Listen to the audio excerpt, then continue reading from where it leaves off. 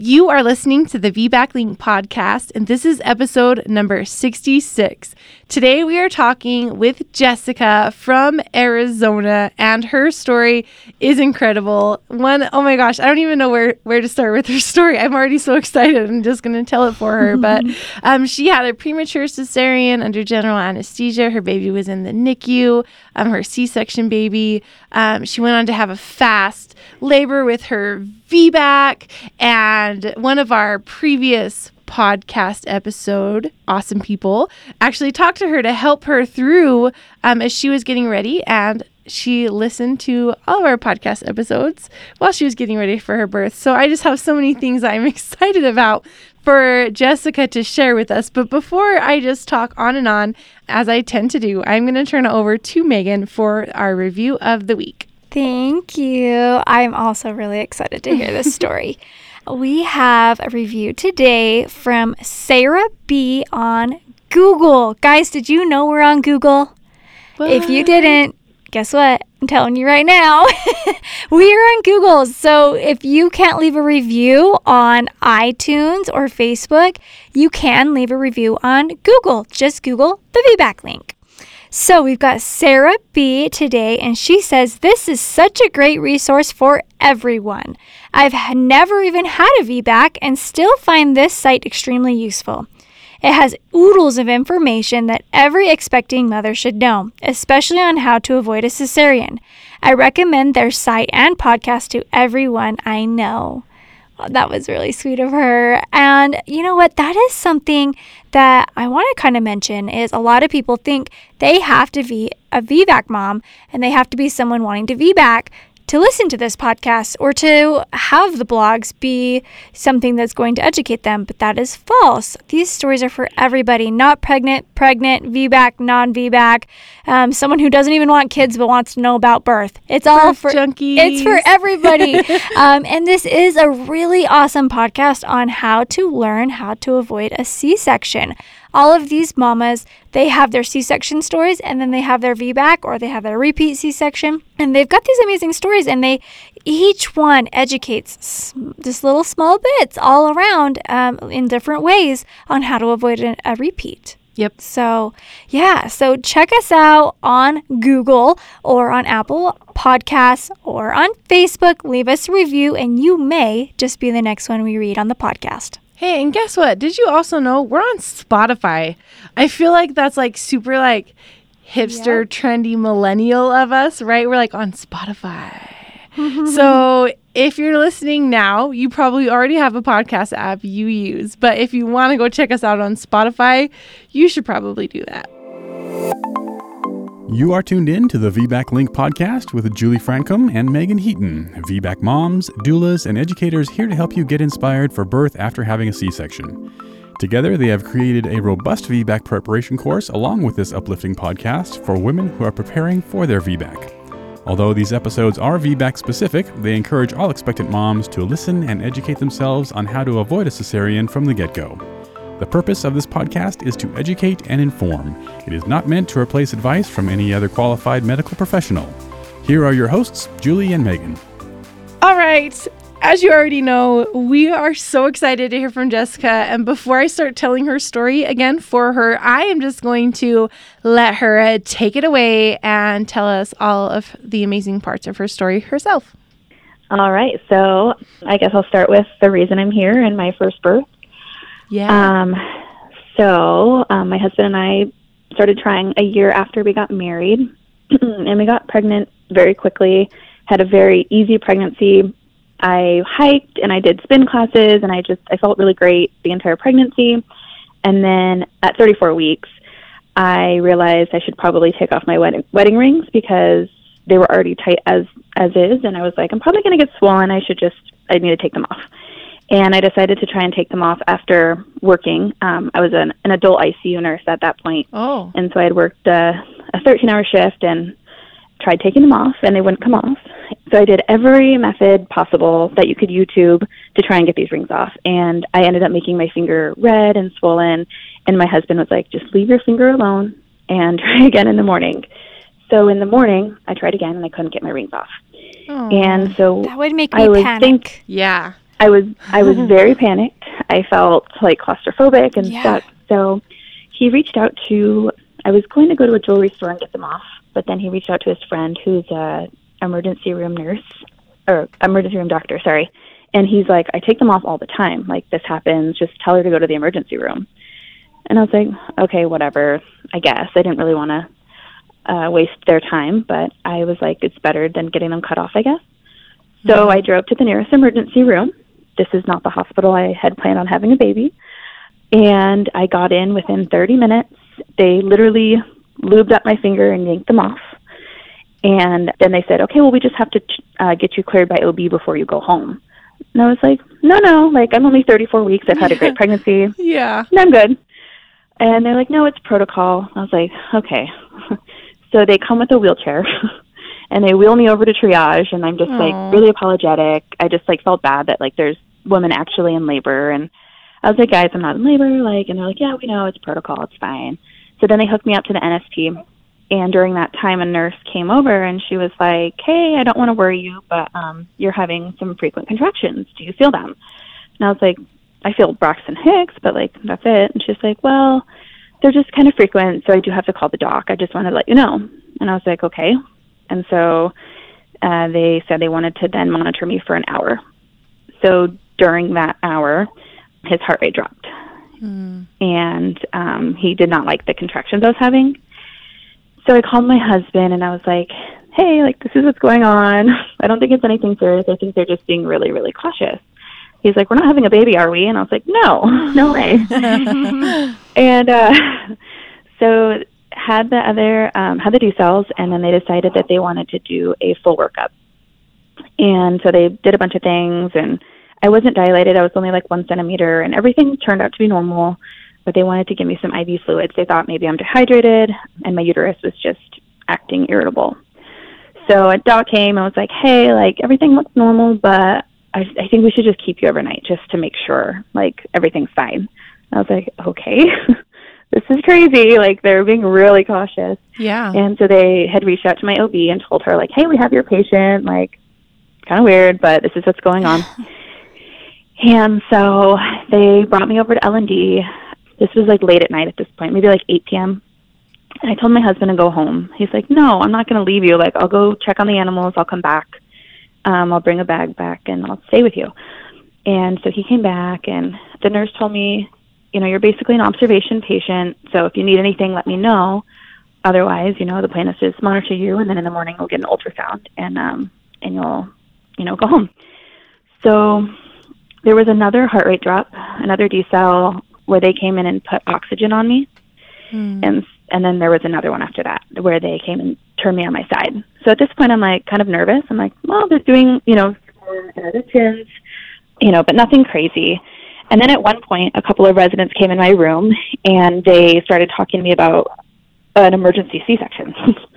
Whoa. And, yeah, it was very, very abrupt. That never crossed my mind. But I was like, I signed a consent, and afterwards I started crying, and my nurse was like, I am so sorry. They should have not come in like that. This is just something they have to do in case of an emergency because your baby's heart rate keeps dropping. They should have explained it better, yada, yada, yada. Yeah, that's scary. So it was very, very scary, mostly because we just weren't expecting that, and I just thought we were there for observation. Yeah. So then probably at midnight, the nurse came in and was like, hey, things are looking good. You haven't had any contractions, and the baby's heart rate's been perfect. And I was like, great, I need something to sleep. So she brought me some Unisom, and I went to sleep. And then at 2 a.m., about 6 to 8 people came into my room very urgently, and they turned me on all fours. They were giving me fluids. They put on oxygen. They were doing all the things. And then they said, you're going for an emergency C-section. Wow. And I had to go to the bathroom at that point, and they're like, you can't go to the bathroom right now. And they were getting me on the stretcher, and my husband had, like, just woken up, and they were rushing me out of the room. He was, like, running by us like he was in his socks. He didn't have shoes on. And I was shaking so bad. I mean, I was shaking so bad. I was like, am I seizing? Like, why am I shaking so bad? And, I should probably mention, whenever I talk about this story, people always are like, oh, swollen figure, preeclampsia. Blood pressure was always fine. There was no issues with that. It was literally just because I was yanking my ring. So anyway, so they're rushing me down the hall, and I have no idea what's happening. I'm a nurse at this point, but I know nothing about premature babies. And so I just didn't know if like my baby was going to be okay. I didn't know if I was going to be okay. Like I had never heard of anyone having an emergency C-section before. Like I've heard of C-sections, but I didn't know any friends who had like this type of C-section. Yeah. Yeah. So they bring me in the OR, and I'm just like praying out loud, you know, like I hope my baby's going to be okay, and just praying. And they did what they like to call a splash and cut. Splash and cut? Splash and cut is what it's known as to labor and delivery nurses. Whoa, I've never heard of that. That So sounds it's just like awful. just very fast. So they had to prep me while I was awake. Oh So they literally just splashed the Betadine on me. They were putting in the Foley. They were administering the propofol, the sedative drug that goes in your IV, and it was burning. And I said, please just sedate me before you cut. And then the next thing I knew, I was awake. My husband obviously couldn't come in the room since I was under general, so he was outside calling our parents. And we didn't know the sex of the baby, so I woke up from surgery, and they said, you had a boy. And I was really happy about that. And they said, you had a boy. He was pretty big for his gestation. He was 5 pounds, 12 ounces. And they said he was screaming, and he went to the NICU, and he, you know, everything went well. And I just kept saying, a boy, because I really thought I was having a girl. Yeah. So, yeah, that was my C-section. We had a 19-day NICU stay, which was so hard. He didn't have any major problems, just feeding and growing and, you know, learning how to breathe while eating, and just normal preemie problems. But leaving the hospital was the hardest thing ever. And I had a really, really, really hard postpartum. I just had really bad PTSD from the birth. Yeah. And I had some postpartum depression, and I just felt like I didn't have like any transition to having a baby. You know, I went in for something totally unrelated to pregnancy, and then literally had my baby taken out of me. So it just felt just really abrupt, and I just felt, you know, envious of normal births and people who went to labor, and I didn't know what that was like. So I had to like ask multiple people who the OB was who performed the surgery, because like I wasn't at the hospital I was going to deliver at. My doctor wasn't there, you know. And I went to the 6-week appointment, like ready to like tell her my story and be like, hey, this is why I was at this hospital. This is what happened. And she walked into the room, and she's like, oh my gosh, I've been thinking about you. I cannot believe your story. And she hugged me while I cried to her. And she was the most amazing doctor, like ever. She just sat there and listened to me, and she really, really did care. So I got really lucky with her. Yeah. And my story, his birth kind of led me to becoming a NICU nurse. So at 7 months postpartum, I transferred to the NICU, and I'm still there, and it is the best job in the entire world. Yeah. Oh. So it was very life-changing in so many different ways. So then I guess I'll talk about my next pregnancy. So the OB told me that I could get pregnant again as long as I spaced the babies out 18 months. And she said everything went well with the surgery, and I healed fine, and there were no complications. So I got pregnant again, literally exactly when she told me I could. Like we got pregnant pretty quickly again. And in the beginning, I wanted a scheduled cesarean. I just thought it was safest. My husband thought it was the safest. You know, working in the NICU, we unfortunately see only the bad births. You know, our NICU team gets called to the vacuum deliveries and to the forceps and to the, you know, fetal distress. You know, we don't go to any good births. They don't need us there. So I think my idea of birth was just skewed, and I wasn't educated at all. So I ended up having to switch providers at 15-ish weeks just for insurance purposes, because I needed to deliver at my hospital. It was just much cheaper. Yeah. So I went to a doctor that OB had recommended, because I really liked this OB. I trusted her. I thought she was incredible. And I didn't look into her. I just went to this OB. And yeah, I met her, and she was wonderful. And she actually brought up the idea of a VBAC. So like our very first meeting, she was like, hey, what are your thoughts on a VBAC? You are a great candidate. And I was like, well, I was actually thinking of having a cesarean, but I guess I can look into it.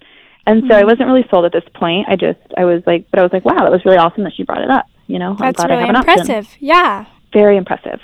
So around 27-ish weeks, I became a certified lactation counselor. And during this course, they just talked about all the different labor interventions and how they, can negatively affect breastfeeding. And so I thought that was super interesting, and I didn't know that. And prior to all my research, I was the person who said, like, why would anyone go unmedicated? Like, it's available, just get it. And I just didn't really know much. I wasn't educated.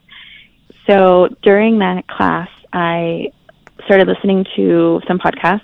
So I listened to the Birth Hour first, and I would listen to it religiously to and from the class, and I would just try and find this VBAC specific episodes. And then I finally found you guys on Instagram. Yay! And I was so happy that I didn't have to sift through episodes, and it was just all everything I wanted to know. Yeah. Yes, it was perfect. And so then I started getting really inspired, and I was like, oh my goodness, I want to be back now. And I was just so inspired by all these women. I did have a brief, worry about rupture at this point. And I'm very much like a numbers person. I like statistics. I like evidence. Me too. Which is why you guys are awesome. So I asked the OB, I said, hey, I want to know when the last rupture was. She said, well, it wasn't in this practice, but the last one at the hospital was on a woman who had never had a prior cesarean. Mm-hmm. And so it was on a woman who's never had any uterine incision whatsoever. Crazy enough. And it can happen. It happens, yeah. It does happen, and that was the last one. And she said the last one I saw was when I was in medical school years before. So I thought that was really reassuring. And then I asked our medical director, I said, hey, we go to all these high-risk deliveries. How come we don't hear uterine ruptures very often? And at this point, I'd worked there about a year-ish. And he's like, well, they just don't happen very often. And I was like, and I've actually never seen a uterine rupture baby here. And he's like, well, that's because if you act quickly, there's no compromise. It's very rare for a baby or mother to be compromised. Mm-hmm. So that kind of helped me with that, mental, barrier that I had faced. Mm-hmm. And then, so I kind of got past that, and I just went into full-blown prep mode. So I watched The Business of Being Bored. I hired a doula at 30 weeks, which was, at first, my husband was not on board with that, financially, and he just thought a doula was some hippie, woo-woo. I don't know. He just thought doulas were, He's not the only one. He's not the only one. A lot of people are like, what? Why do we need that? Yep. Yes, he did. And he'll tell you differently now that he 100% can attribute our success to everything she did. So we found her. She was my friend's doula, my friend who had a VBAC. I started chiropractic care at 32 weeks. Thanks to you guys. I learned a lot about chiropractic care through this podcast. Yay. And both of the doctors in the practice actually had home births themselves. Well, their wives, obviously, but they assisted their wives in home births. So I thought that was really cool. I did the spinning babies. I did their balance exercises and lived in forward leaning inversion and sat on the birth ball, and I drank red raspberry leaf tea, so much of it. And I also listened to the Birthful podcast. I had my headphones on every day. Good Literally for you. listened every day. And it's funny, my son actually, there's this book that he reads with Dad at bedtime, and it's a dad and son book. And the dad in the book has earphones on, and he goes, Mama, because I literally listen to hours of podcasts every day. So I thought that was funny that he associated that with Mom. Mm-hmm. And so during this time, I just kind of felt guilty that I didn't face the challenges that other women have faced. I listened to all these episodes and heard of all these barriers, and mine was just all mental. I was like, well, I have a supportive provider and all, yada yada yada. And then during this prep, I realized that certain things my provider said made me feel uncomfortable. Mm. She didn't ever do anything wrong, and she acted very, very supportive. And maybe she would have been. I know that people in my ICANN group, vouch for her, doulas vouch for her. But I just kept, I think it was trying really hard to think she was the one. And then just as time went on, certain things that were talked about, I just remember hearing these comments that she said. I remember one time she said something like, VBAC is perfect for you unless your baby's over 8.5 pounds. Yeah. And then one time she also, I didn't want to find out the sex of this baby, and I accidentally found out while looking through my portal. The sex was in there. Darn it. which is partially my fault. At my old practice, I was able to look in my portal, and they like just omitted that information. So I didn't ask. I just thought I could go in, and since I told them I didn't want to know, I thought it would be hidden. So I found out the sex of the baby by accident, and she called the baby a girl a couple of times, which, like, normally maybe that's okay, but it's like, I accidentally found out that it's a boy. Like, I just felt like she should have remembered that. Yeah. And then at, like, my 35-week appointment, I waited for an hour to see her, and my son was freaking out, and then she spent, like, 5 minutes with me, and then she called my baby a girl again. And so I just, like, left the appointment crying and just feeling like if she makes me wait this long and then spends 5 minutes with me, if she can't give me the time of day during my appointment, how is she going to be with me during my birth? Mm-hmm. And I just felt rushed. And she also made a comment on that ultrasound, and she's like, baby's girth measuring a little bit big, but we'll just watch it, the risk of shoulder dystocia. And so it's just comments like that kind of made me feel... She'd be rubbing me the wrong way, too. Yeah. Yes. And I realized I was trying to, when I talked to my doula about, like, how things were going, I remember just, like, being defensive and trying to, like, make her sound better. I don't know. I can't really explain it, but I just didn't feel right. So, and I think my doula knew something was going on, but my doula was, supporting me in whatever decision I made. Yeah. So that night I was like, I think I'm going to switch providers, which is another thing that I heard you can do. Yeah. And I was so nervous about it because I work at the top. It is so hard, and I'm just a very type A person. Like, I have to have everything, organized and in a row, and it was a big deal for me. And especially because I work at this hospital with her, and I'll see her again. Yep. Yeah. Like, I work in the NICU. I get babies that she delivers, Yeah. So I felt like I owed her something, and I felt guilty. And, when I brought it up to my husband, he was like, that just seems silly. Like, why would you even do that? Like, we're at the end, And then I cried to him, and I explained to him how I felt, and he's like, okay, like, you can totally switch. So I had a midwife in mind that a lot of my friends had gone to, and I actually would see her walking down the hall, and I'm like, I know her, and I wish I had gone with her.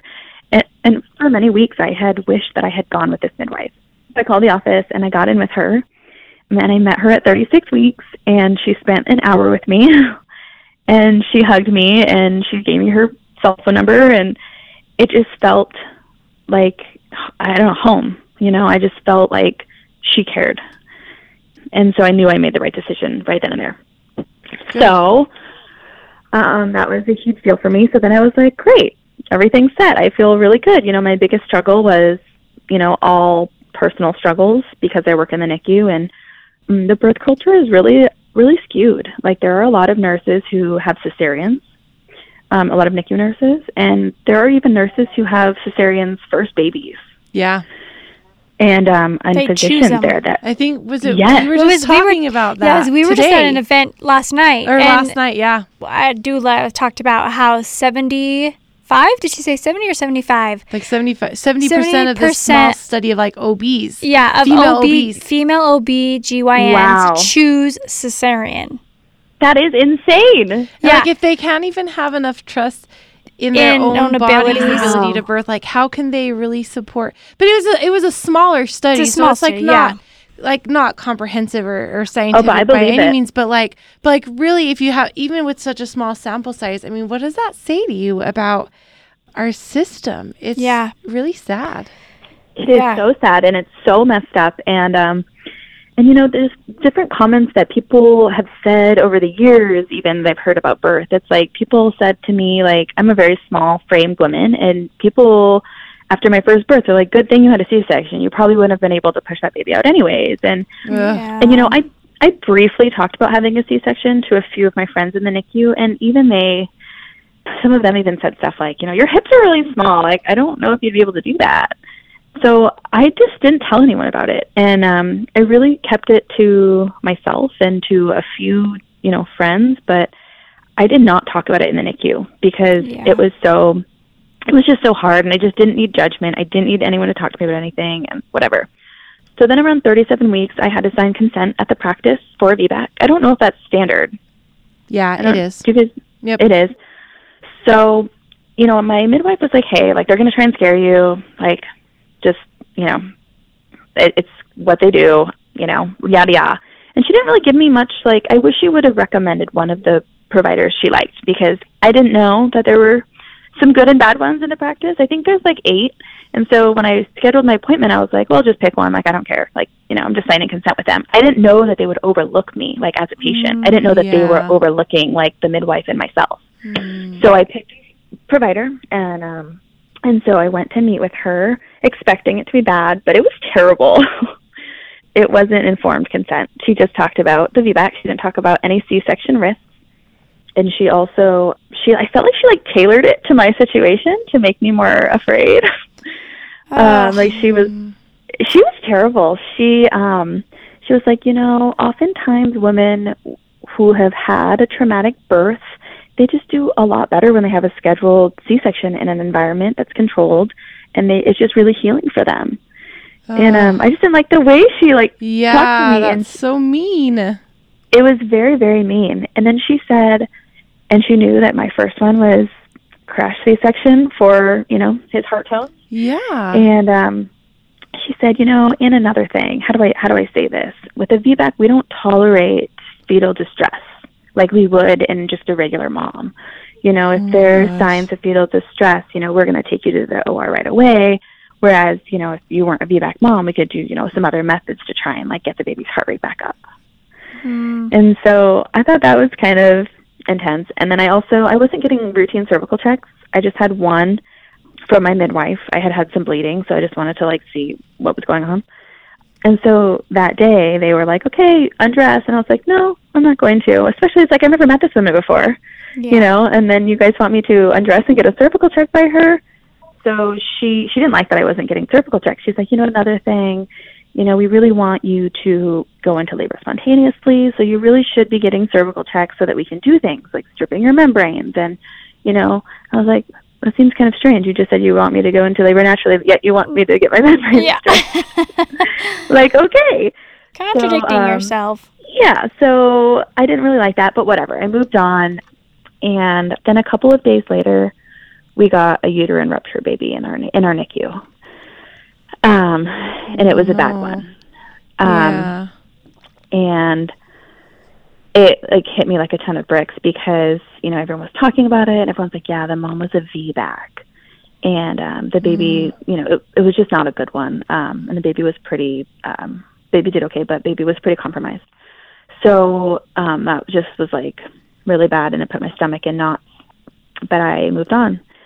And then at 38 weeks, they told me that my midwife was booked. So I actually had to see a different midwife, one I'd never seen before. Oh, my gosh. And then she came in. She seemed okay. And then she was like, oh, we got all of your records from your other hospital. And Dr. Peterson saw that you had a uterine window on your surgical report. I was like, what? And I didn't know much about this. I had never heard of it. And I was like, what does that mean? And she was like, well, it means that your uterus was stretched pretty thin. She said, uteruses can stretch thin during pregnancy. It doesn't mean you can't VBAC necessarily. It might put you at greater of a risk for uterine rupture. And she kind of said it. I mean, she didn't seem overly concerned, but she was like, Dr. So-and-so will let you know if there's an issue with this. I was like, wait, so she's overlooking me? Like, I did not know this. And so she didn't seem super concerned about it, but I was, like, just really confused because I had never heard this before through multiple OBs and, now my midwife. So I went home and I Googled it, and it was a terrible decision because it basically, I mean, some people refer to it as an incomplete rupture even. Yeah. And, yeah. Yeah, and I mean, from what I was reading, it's like they even recommend some people get tubal ligations. Like, they recommend that you don't get pregnant again, and when you do, they recommend you have a C-section at 36 weeks. So I was confused because I was like, first of all, why are they okay with me VBACing if I had a uterine window? And second of all, why hasn't anyone told me this? Yeah. And I just felt like I was, like, going to rupture at any moment at that point because I was just, like, so shocked and so confused. And it just was horrible for me. So I reached out to you guys, and I asked if you guys had heard of this, and you guys were so sweet and got back to me, and that helped me. And then I posted about it I'm in this birth trauma group on Facebook, And sweet Diana, who shared with you guys before, she's like, can I call you?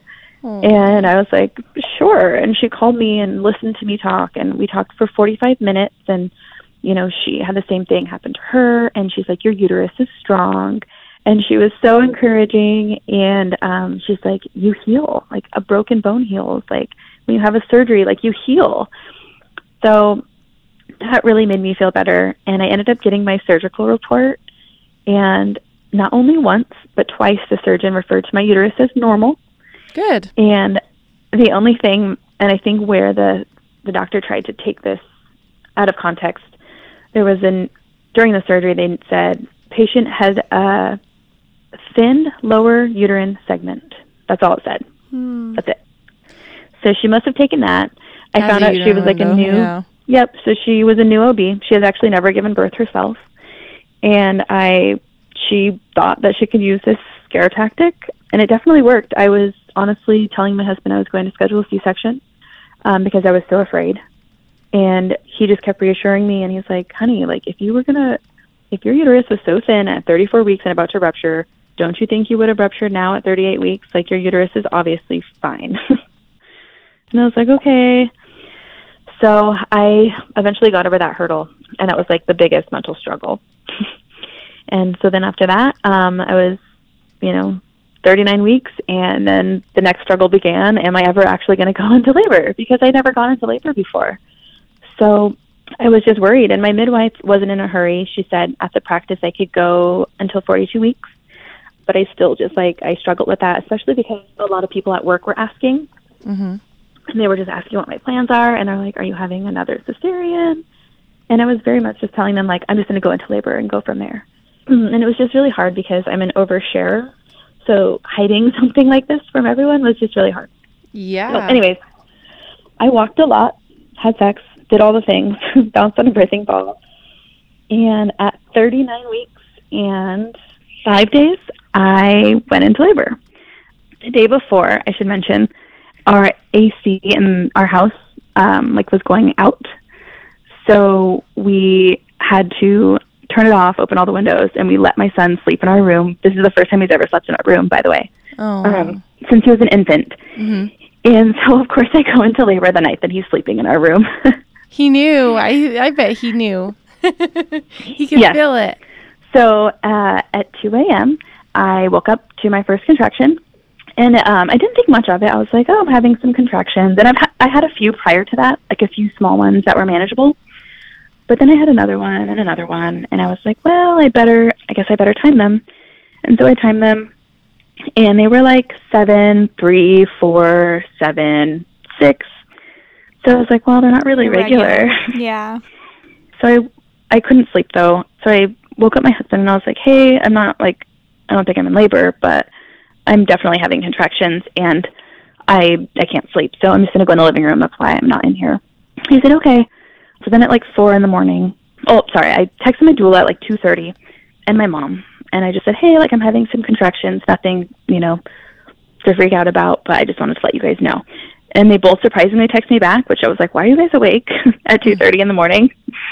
And they just said, keep me updated. My doula was like, I highly recommend, getting some sleep, drink a glass of wine if you can, and just try and rest because this could be a long road.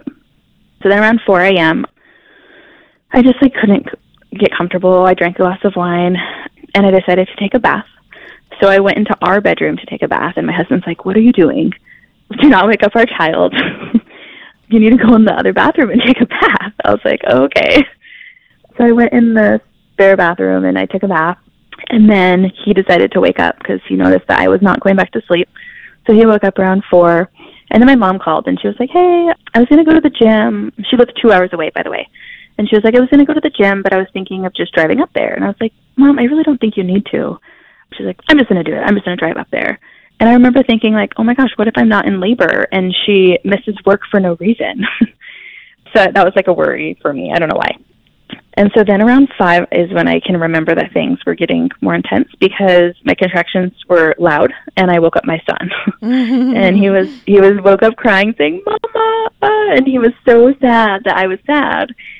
And I remember I was like, well, they hurt, and I would kind of have to lean down, But I had breaks in between that felt great. So I was like, well, I feel like if this was bad, I wouldn't have these breaks in between. And I wasn't really timing anything at this point, but I just felt like since I felt good in between, it was fine. So I texted my midwife and let her know, and I texted my doula and told her things were getting a little more intense. And my midwife was like, okay, well, you can come by my office in the morning at 8. Just keep me updated. So then by 6 in the morning, I was like falling to the ground, and I needed my husband, and he was trying to get my son out the door, and I just couldn't handle it anymore. So I texted my doula, and I said, hey, I really need you here. These are getting a little intense. And she's like, okay, I'll get dressed and head out the door. So 6:15, she shows up, and we think I'm in early labor, but I'm having a hard time managing. I kept going onto the toilet. I don't know why that's where I wanted to labor. It just felt good to be there. The toilet's a great birth or a laboring spot. It's great. I labored there for hours. It opens your hips. It relieves pressure. Gravity. I mean, it's just really nice. Like, it's a really great spot. People never believe us, but it is. Yes, I know. I couldn't get out of there. It's sometimes not as comfortable for some, but yeah, when I like tell people when they're like going to the bathroom, I'm like, sit on it backwards. They look at me like, what? I'm like, trust me, it's a really good spot to be. Yeah, it helps. Yeah, I don't know why. I think it's because I had a lot of like my contractions were like butt contractions. Like I can't really explain it, but I felt a lot of pressure back there and in my back.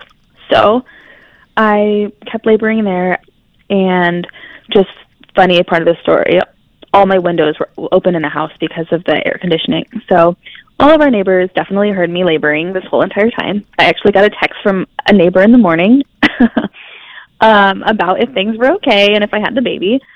So I'm still at the house, and when my doula got there, I remember looking at her and I said, hey, I know I said I didn't want an epidural, but I'm going to need the epidural. I can't do this. And she's like, you are doing it. You are doing it. And so it was just, so finally my son went off to school. You know, he eventually was pretty cute, though. He would come up and rub my back, and he's 20 months old, so he doesn't know what's going on. And he at one point gave me his like a little lovey that he sleeps with every night, and he handed me his sloth lovey. Like he knew I needed something comforting. So it was pretty cute. And let's see, it's all just such a blur because it happened so fast. But my doula called my midwife at one point, and she was like, it's just so hard to tell, like, how far along she is, like, you know, with these toe lackers.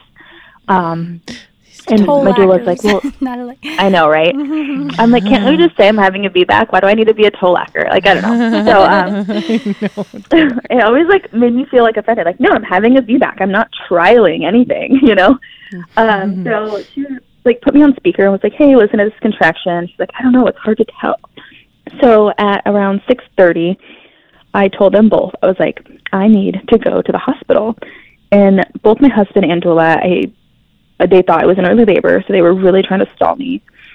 And they kept saying stuff to stall me, and I was like, I will call the ambulance if you guys don't take me to the hospital. I just felt like I needed to go. I needed meds. And so my husband packed up the car, and he comes in the bathroom at 6:45, and he goes, honey, I have to go get gas. And I was like, no, you're not. I said, we're getting in the car and we're driving. We live 10 minutes from the hospital. And I had just gone on empty the day before. And I'm notorious for doing this, so I know my car can handle it.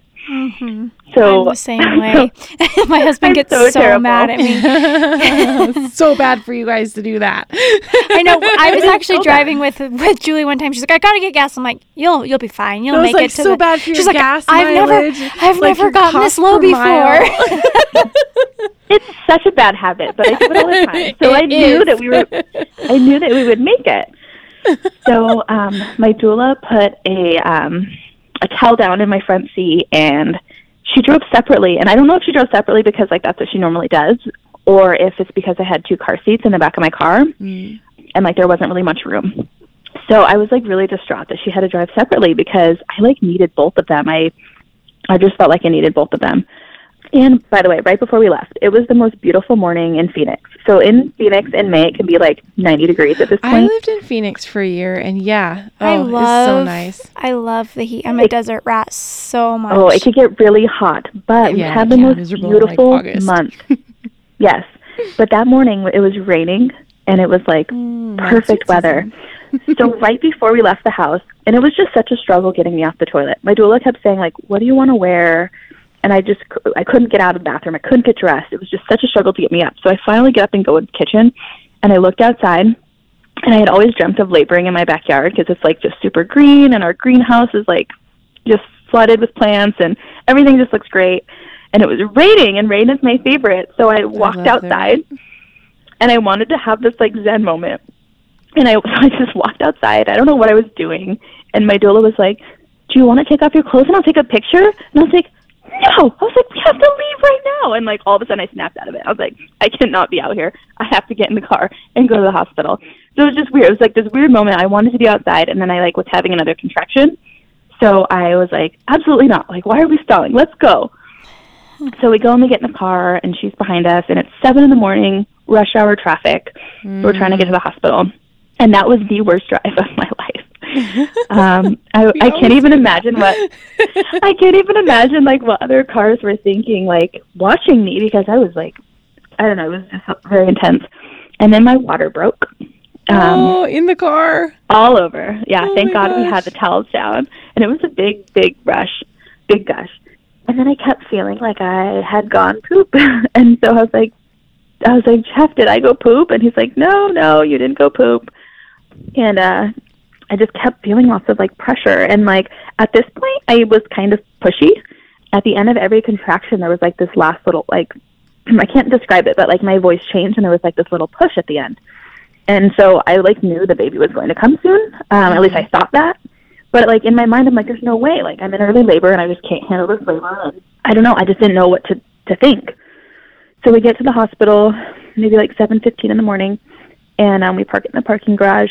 And we get out of the car, and my doula has her, like, she has, like, this little suitcase thing, and she's like, if you need to sit down on this, you can. So then I had another contraction in the parking garage, and 2 ladies on a golf cart stopped, and they're like, do you need a wheelchair?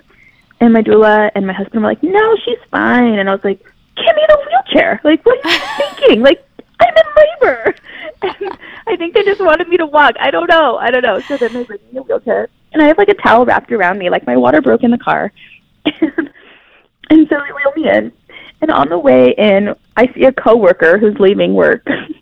And she, like, starts to say hi, and then, like, realizes, like, I'm having contractions. So she's like, oh, not a good time. Not a good time to chat. And she just kind of walks away.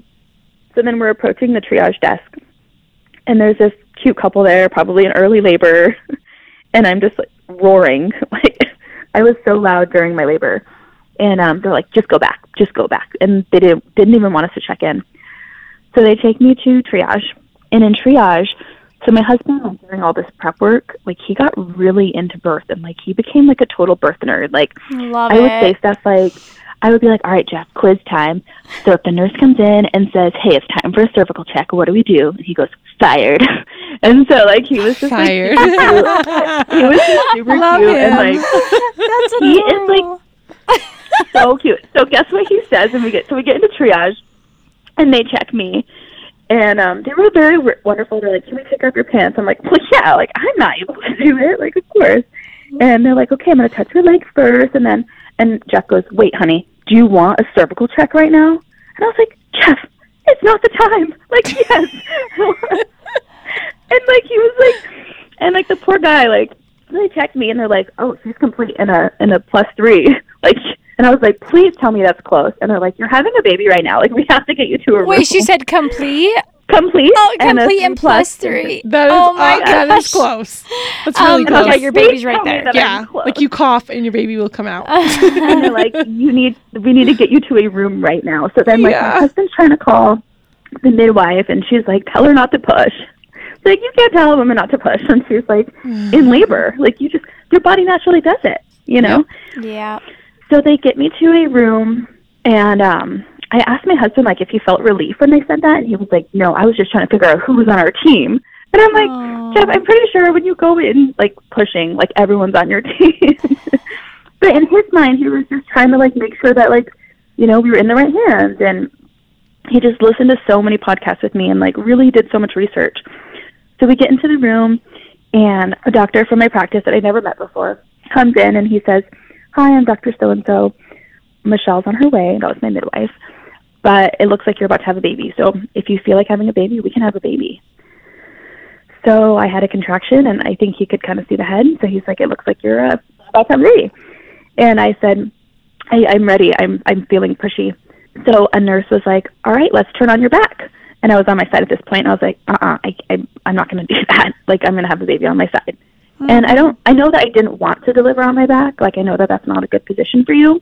But it was more so that I couldn't move. Like, I was like, I'm not moving from this position I'm in. I'm going to live here now.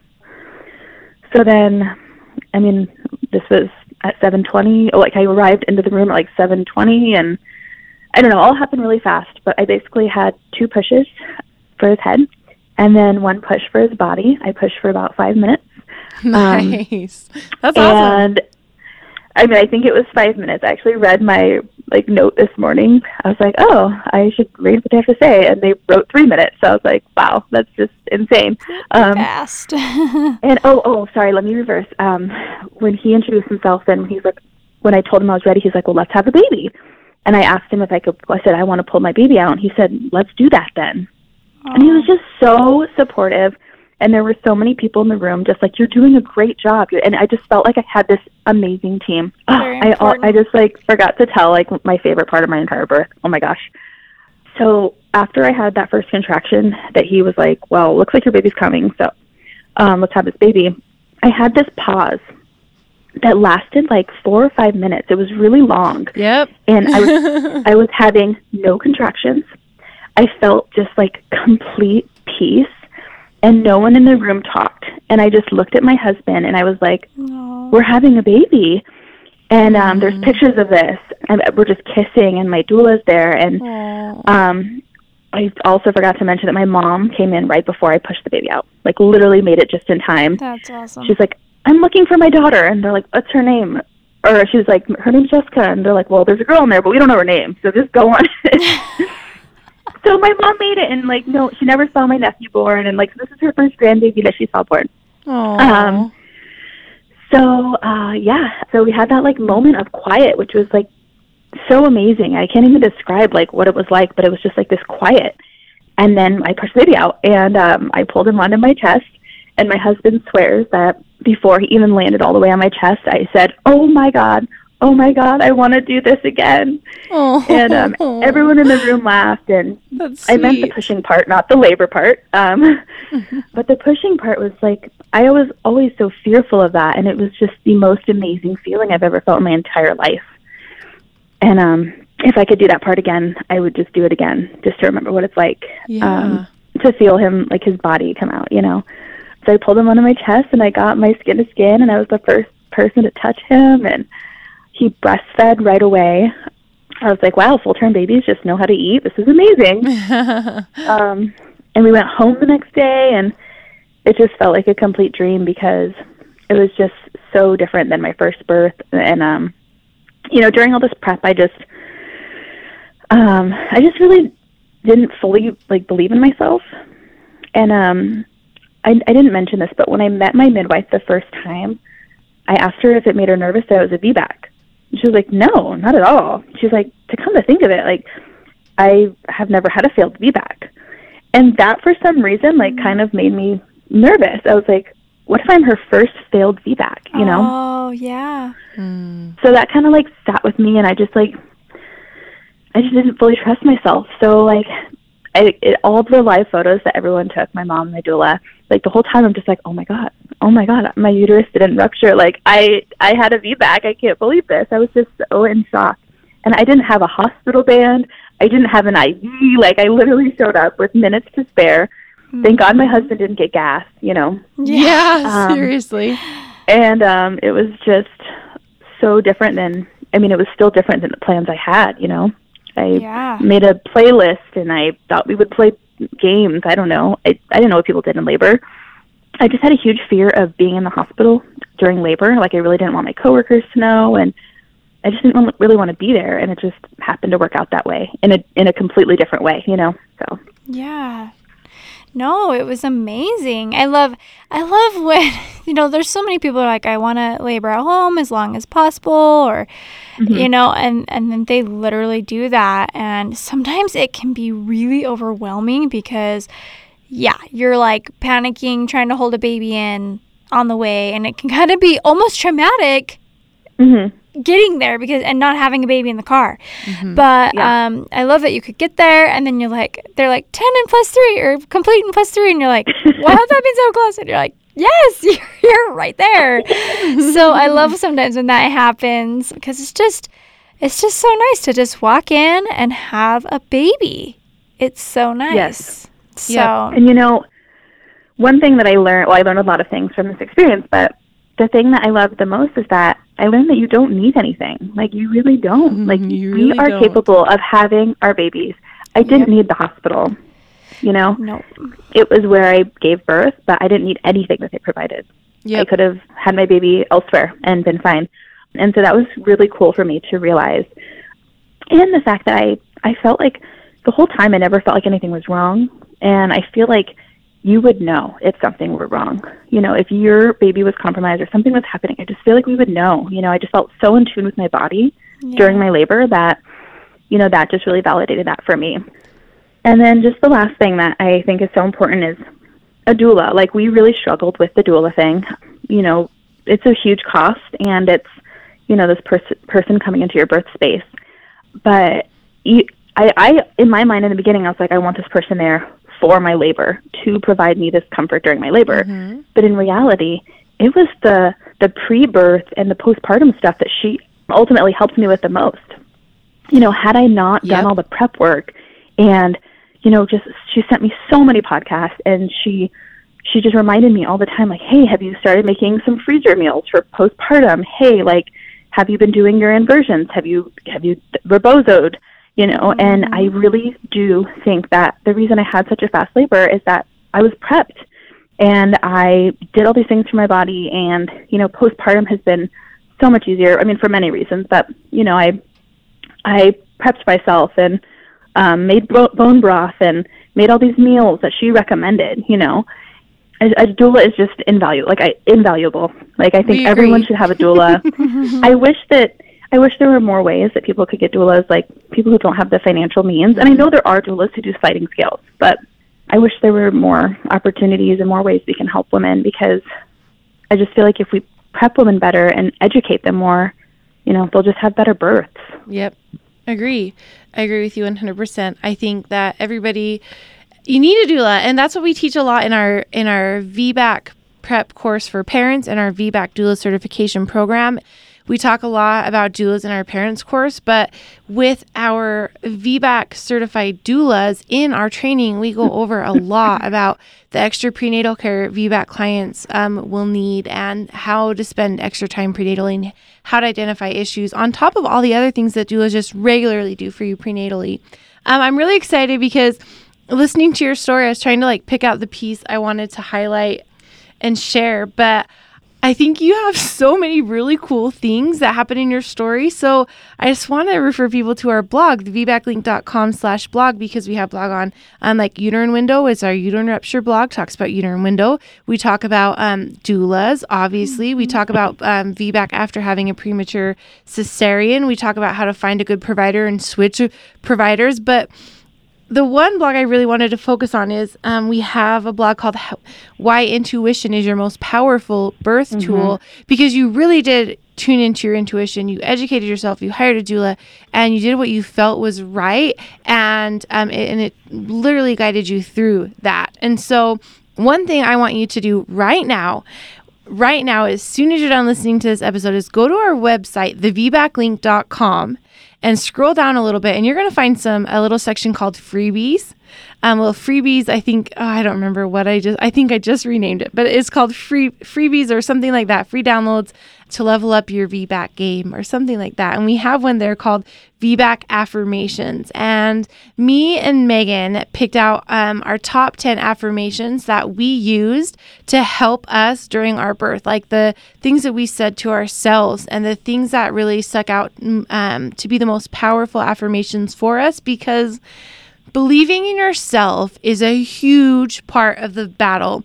And so that's why we created these special printable or downloadable printable VBAC affirmations just for you, ones that meant the most to us. And so we want you to go grab them from our website right now, print them out. We have a 5x7 version and we have a 8x10 version that you can print out and hang all over your birth space, all over your house, take them with you to the hospital, wherever you need to have a little piece of us and what helped us have a successful VBAC in your space and in your environment as you prepare.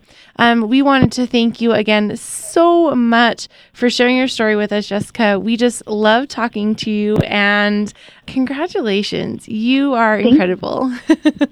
Absolutely. I am so excited that you shared your story with us. I love it, and I love that you recognized red flags, you recognized, you followed your intuition. There was so much about your story. I'm like, pretty much everything we preach, you did. Yeah, and it was awesome. I'm like, yep, check. Yeah. I don't think I could have done it without you guys. Like, I really feel that, I don't know, you guys are changing birth. That's what we want so thank to do. you. Just one person at a time, because this is the thing. Birth is a business. It is. That's how we have it in the United States. Hospitals are businesses and patients are the consumers. And when the consumers ask for more and demand more, that's when the business provides more and gives more. And so until we have these birthing women that have had cesareans asking for VBAC, demanding VBAC, asking for more options, and insisting that the providers provide evidence-based information for them and allow them to make decisions that are so that they're in charge of their birth, that's when the birth culture is going to change. And that's what we want to do with the VBAC link, is educate all the people so that they can drive this change from the consumer level, because that's where it all starts. And we are so proud of you for taking charge of your birth. Thank you. Interested in sharing your VBAC? Head over to thevbaclink.com/share to submit your story. For information on all things VBAC, including online and in-person VBAC classes, the VBAC blog, and Julie and Megan's bios, head over to thevbaclink.com. Congratulations on starting your journey of learning and discovery with the VBAC Link.